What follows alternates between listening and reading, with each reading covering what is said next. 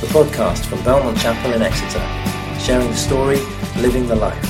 For more information, go to belmontchapel.org.uk. Corinthians this evening.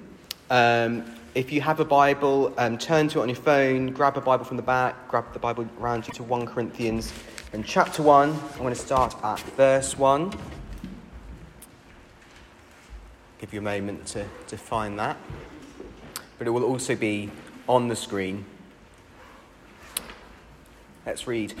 Paul, called to be an apostle of Christ Jesus by the will of God, and our brother Sosthenes, to the church of God in Corinth, to those sanctified in Christ Jesus and called to be his holy people, together with all those everywhere who call on the name of our Lord Jesus Christ, their Lord and ours, grace and peace to you from God our Father and the Lord Jesus Christ. I always thank my God for you because of his grace given you in Christ Jesus. For in him you have been enriched in every way, with all kinds of speech and with all knowledge, God thus confirming our testimony about Christ among you. Therefore you do not lack any spiritual gift as you eagerly wait for our Lord Jesus Christ to be revealed. He will also keep you firm to the end, so that you will be blameless on the day of our Lord Jesus Christ. God is faithful, who has called you into fellowship with his Son, Jesus Christ our Lord.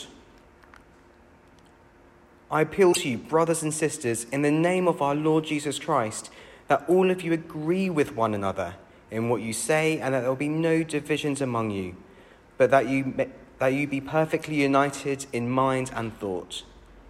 My brothers and sisters, some from Chloe's household have informed me that there are quarrels among you. What I mean is this: one of you says, I follow Paul. Another says, I follow Apollos. Another, I follow Cephas. Still another, I follow Christ. Is Christ divided? Was Paul crucified for you? Were you baptized into the name of Paul? I thank God that I did not baptize any of you except Crispus and Gaius, so no one can say that you were baptized in my name. Yes, I also baptized the household of Stephanas. Beyond that, I don't remember if I baptized anyone else. For Christ did not send me to baptize, but to preach the gospel, not with wisdom and eloquence, lest the cross of Christ be emptied of its power.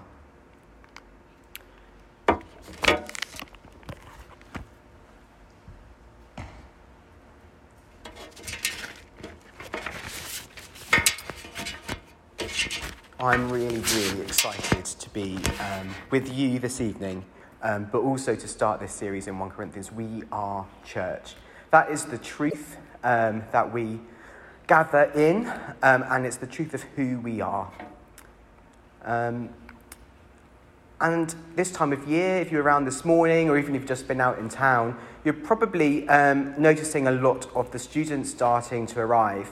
And that often makes me think about when I arrived here as a student and how those years of me in Exeter, but also here at Belmont, were for me, how significant they were for me.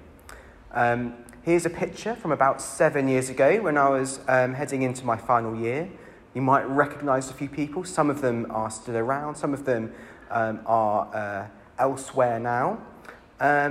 But about 7 years ago, I wrote these words for Focus, our news sheet. This was me in my third year. Now, in my third year, I look back on the membership course, and I now believe it was the most important discipleship process I've gone through since my coming to faith and my baptism a few years before. Having grown up in a church, I'd always been aware of the church in that I knew it was God's people and was meant to be a family. However, I never really considered what church actually was and what it was for and how I related to it, and that we're meant to grow together and share the good news together. I hadn't really thought about these things before, and I'm so glad that I did. Now, I think 21-year-old Andrew had a point. We become part of this worldwide church that Saz was talking about the moment we become a Christian. It's an automatic thing. But actually being church, living that out, is something we have to decide to do, and it's something that we have to learn. I think 1 Corinthians is a little bit like the early church version of the membership course. It's theology practically applied to what it means to be Christians in community. Now, what this looks like we'll be picking up throughout the series, and we're just launching off today. Tom Wright says of 1 Corinthians, and I share his hope for us over the coming weeks. He says this: writing this letter is part of the process by which God intends to take these Christians, the Christians of Corinth, from God's past achievement to God's future finishing of the job. May God grant that will have that effect on us too. But to perhaps change the tone, perhaps lower the tone, I want to start us with Dawn French. Who can tell me her famous slogan that she had when it came to Terry's Chocolate Orange? She did say that, but it's not that one. It's not Terry's, it's mine. Yeah, it's not Terry's, it's mine. Exactly that. And the early Christians, particularly in Corinth, adopted a similar position when it came to the church of Corinth. It's not Christ's, it's mine. As we dig into what happened here, I want us to remember that it is Christ's church and not ours. It's Christ's church, not ours. And we're going to be exploring that, first of all, with the ideas of Corinth and calling in the greeting part of the letter, Corinth and Christ within Paul's section on Thanksgiving, and Corinth and culture in that final part of our passage. Now, something else the 21-year-old history student Andrew would appreciate is this timeline. Around about 30 AD was the time of Jesus' death and resurrection. A couple of years later, in AD 32-33, was Paul, who's the author of this letter, his conversion to Christ at Damascus. Fast forward a couple of decades, the early 50s is when Paul was in Corinth for about a year and a half planting the church, and we can read about that in Acts 18. And it's a couple of years after that Paul writes 1 Corinthians to that church, which was about 100 people strong by the time we write the letter. It's a real letter from a real person to a real church in a real place in real history. I've been there and I've seen it, and another set of my pictures from a few years ago, you might recognise some of those people too. That's us in the harbour right out on the outskirts of ancient Corinth. It is a real place. But these are facts. Facts are proven bits of information, and those are important. But throughout Scripture, but also particularly in verses 1 to 3 here, they go further than just facts, and we land on truths, the significance of facts. So what truths are revealed here? Well, we have Paul. He's called to be an apostle. God has called Paul to be a special representative of Christ.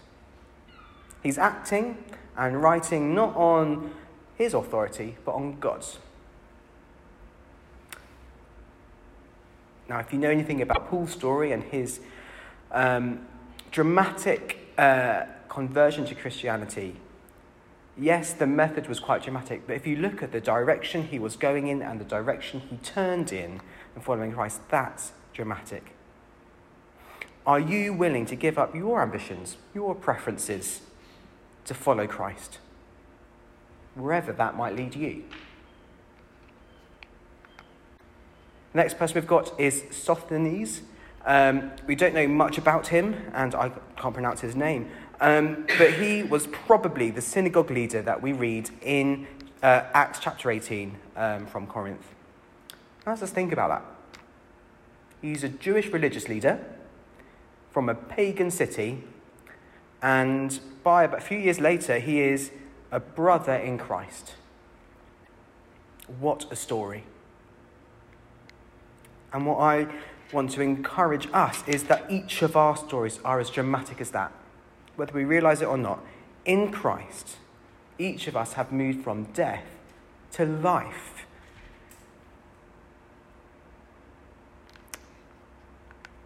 Next, the Corinthian church.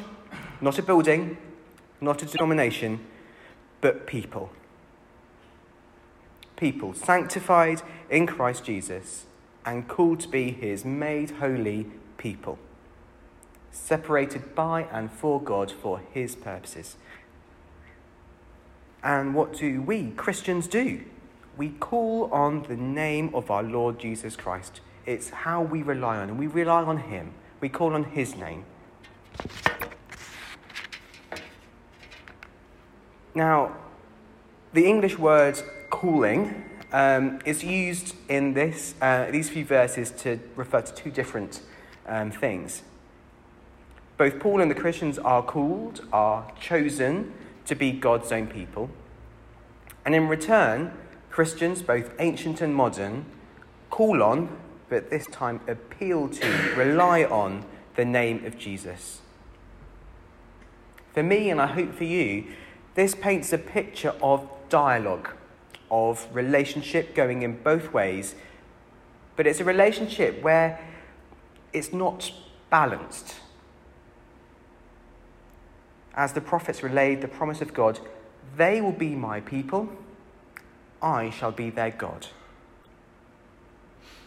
Our faith is, of course, deeply personal, but it is inescapably and wonderfully communal.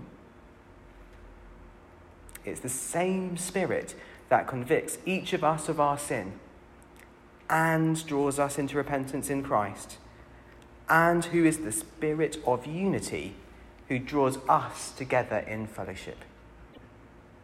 God is calling you, and you, and you, and me to get closer to Jesus, but also closer to one another. For as we get closer to Jesus, we inevitably must get closer to one another. Like it or not, God is calling us, all of us, to life together in Christ. Does that sound hard to you? It does to me. It's a good job he gives us two things to help us along the way. See verse 3. Grace and peace to you from God, our Father, and the Lord Jesus Christ. Remember, this church is Christ's, not ours. This is a typical greeting that we'd have for a letter of this kind, so we might overlook this bit. But grace was a typically Greek greeting. Peace was a typically Jewish greeting. Paul is embracing unity with this dual cultural greeting to the people in the Corinthian church who are both Jews and Greeks. But those words probably spark something in our Christian minds. We know there's something more to them. Paul is saying, this grace is from God our Father and the Lord Jesus Christ. This grace is God's unmerited favour. We have God's favour that we've not earned ourselves. Likewise, this peace, this shalom peace, it's God's harmony between people and him and between one another. If we're going to do life together as church, if I'm going to live along well with you, and if you're going to live well with me, we're going to need plenty of grace and plenty of shalom peace, which comes from God. These are the foundations for 1 Corinthians that Paul is setting out for us. If we are to embrace being church, it is to recognise that God is the one who's called us. This gives each person value and dignity and worth in their own right, but also that God is drawing us together as one people. And that God, with grace and peace, is calling us into relationship with one another. This is Christ's church, not ours.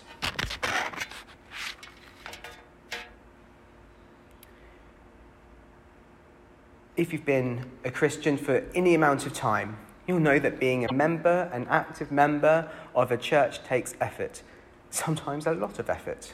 And this is something that Paul expresses throughout 1 Corinthians. And if you are familiar with this letter, if you've read ahead, you'll know that this is a letter of correction and rebuke. So how does he start off this letter? With thanksgiving. With thanksgiving. When church life is tricky, I know I'm quick to abandon thanksgiving. Now, we don't dodge those difficult questions that we might need to have, as we see that Paul does kind of address issues head on in the letter as we go on. But we need love and thankfulness for one another to be our attitude, our manner, and our intention. Like Paul, we need to have a posture, a mindset, a starting baseline of thank you, God. Thank you, God, for these people. Thanking God not just that the church exists, but for what he has done, is doing, and will do. Tom Wright again says, world history and the story of the Christian life, and I would add the life of the church, has a shape. And Jesus is its shaper at every point. Remember, this church is Christ's, not ours. Paul gives thanks for what God has done. Look at verses 4 and 6. He has given them, and also us, grace in Jesus. The price that needed paying, the wrongs that needed righting, the distance that needed closing, the chain that needed breaking. Jesus sorted all of that. He sorted all of that for us in his death on the cross and in his resurrection. By embracing Jesus, in his grace, we embrace his innocence, his righteousness, his victory. And with that, and in that and through that, he has enriched them and also us with speech and knowledge. And also, as we live together with using these gifts, their and also our testimonies are stories of what Christ has done in our lives and what he's doing amongst us are confirmed as true.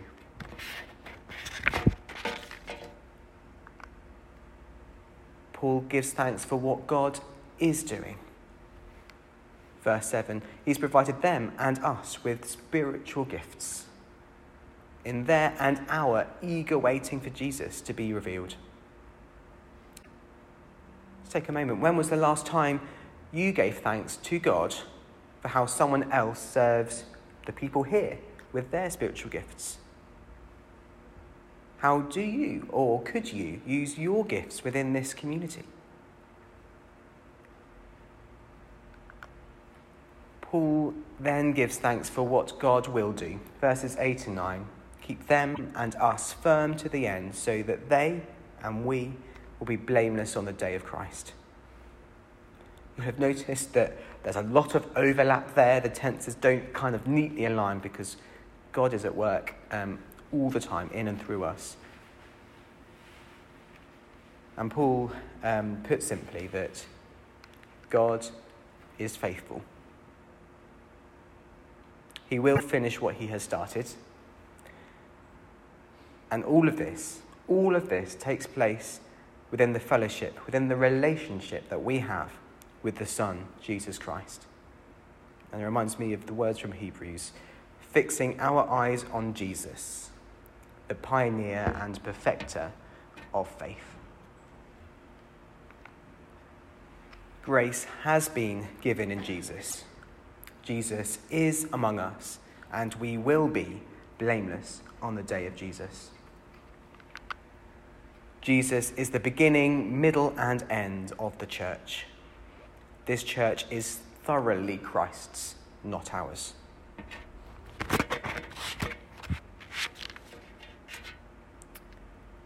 We're next, finally, going to look at Corinth and culture.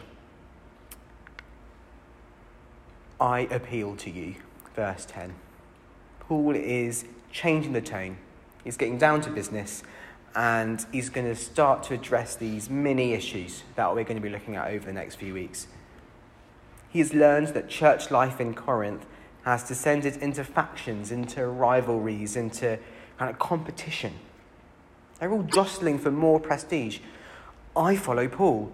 Yeah, but I follow Apollos. And what Paul is saying is, whoa. Stop this. Stop this. Don't you see how dangerous this is?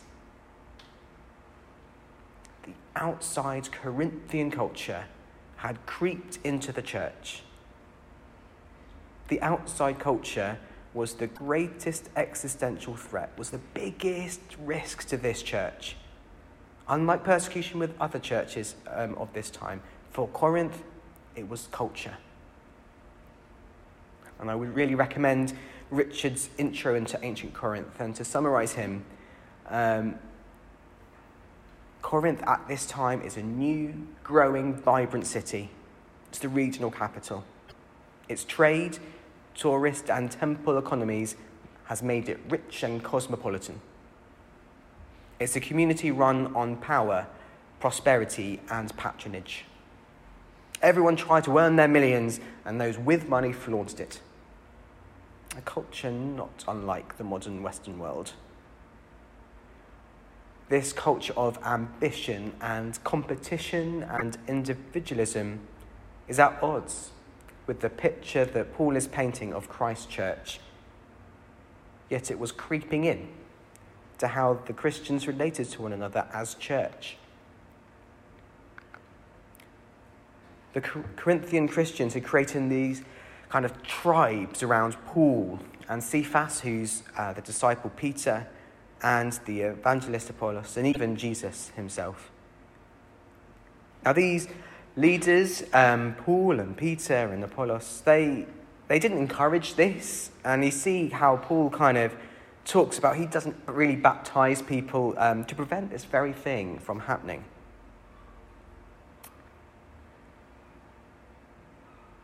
Paul's solution is to talk about we need to agree with one another.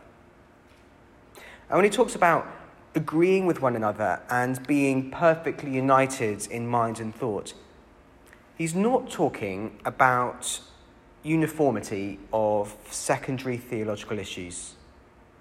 Paul, in another letter, in the letter to the Romans, he talks about we can disagree on things like that. That's allowed, that's okay. And it's a bit like the theological triage that Simon talked about if you're around this morning.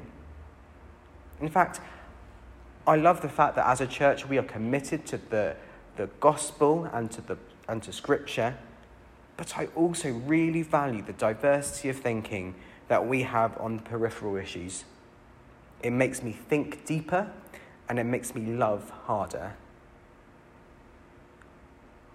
So what is Paul saying? Well, he's saying that we need to be united in mind when it comes to the identity and purpose of the church. Without this, we're all heading off in different directions. How can we live together if you're going off there and I'm taking the church over there? I think the Message version kind of conveys this bit quite well. You must get along with each other. You must learn to be considerate of one another, cultivating a life in common. Cultivating, working, nurturing a life together, a life in common. And it's not that well-known leaders and teachers are a bad thing. It's dangerous when we define ourselves by our human leaders rather than Jesus. It's his church. Are we thinking, when we do that, are we thinking like the world or like Christ? Paul kind of explores this kind of thinking a bit more in chapter 3. You are still worldly. For since there is jealousy and quarrelling among you, are you not worldly? Are you not acting like mere humans? Paul says this quarrelling, this rivalry, it's worldly, it's human. This is the culture creep. We're not meant to be mere humans. We are God's chosen, sanctified, made holy people with a purpose. But I'm sure we've all seen, whether in our own experiences or we've seen played out further afield, how ambition, competition, celebrity has played havoc within churches. It's a stark warning of when secular or personal agendas are brought into church instead of love of God and love for one another. It risks, verse 17, of emptying the cross of Christ of its power. I don't think you can get more serious than that. The church is meant to be the tangible demonstration of the gospel, of Jesus at work in the world. So if we don't live up to that, if we're at each other's throats, we undermine that. We're called for higher and greater. But on a practical note, how do we know the difference between respecting our leaders, giving encouragement, and slipping into factionism?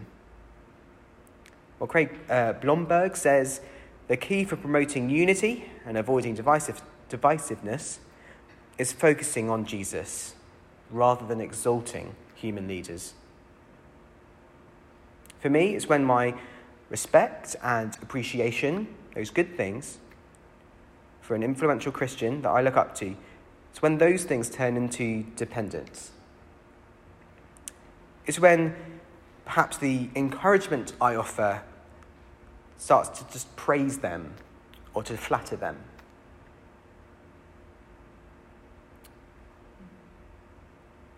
Paul also warns us of a more subtle, but I think more sinister faction that I've not yet addressed. The so-called Jesus faction. It's not meant in a good way. It's the we're the real deal and you're not faction. It's the self-righteous faction. It's the arrogant faction. It's the faction that exploits God's name for their agenda. Or as Tom Wright describes it, this is my version of what Christianity is and you don't belong here. But this is Christ's church, not ours. Factions, rivalries, divisions, it splits family and it wastes energy. We have a mission to be getting on with. Life is hard enough without us ripping shreds out of one another. In quarrelling, we miss the grieving. When fighting, we don't spot the heartbroken. And competition gets in the way of our mission. So, are we here now united in mind that the church is Christ's, not ours? Do we build tribes around leaders or writers or theologies? Are we ready to leave behind the worldly human quarrelling and pursue a grace-filled shalom life in common?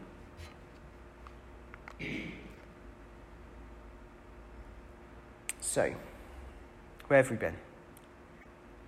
We've seen how we are called by God to live together as church, that he gives us grace and peace as we call on his name.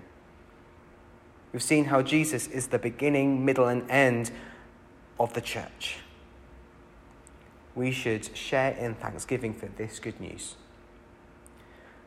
We need to be of one mind that the church is Christ's, not ours or anyone's, and to commit to live in love and witness.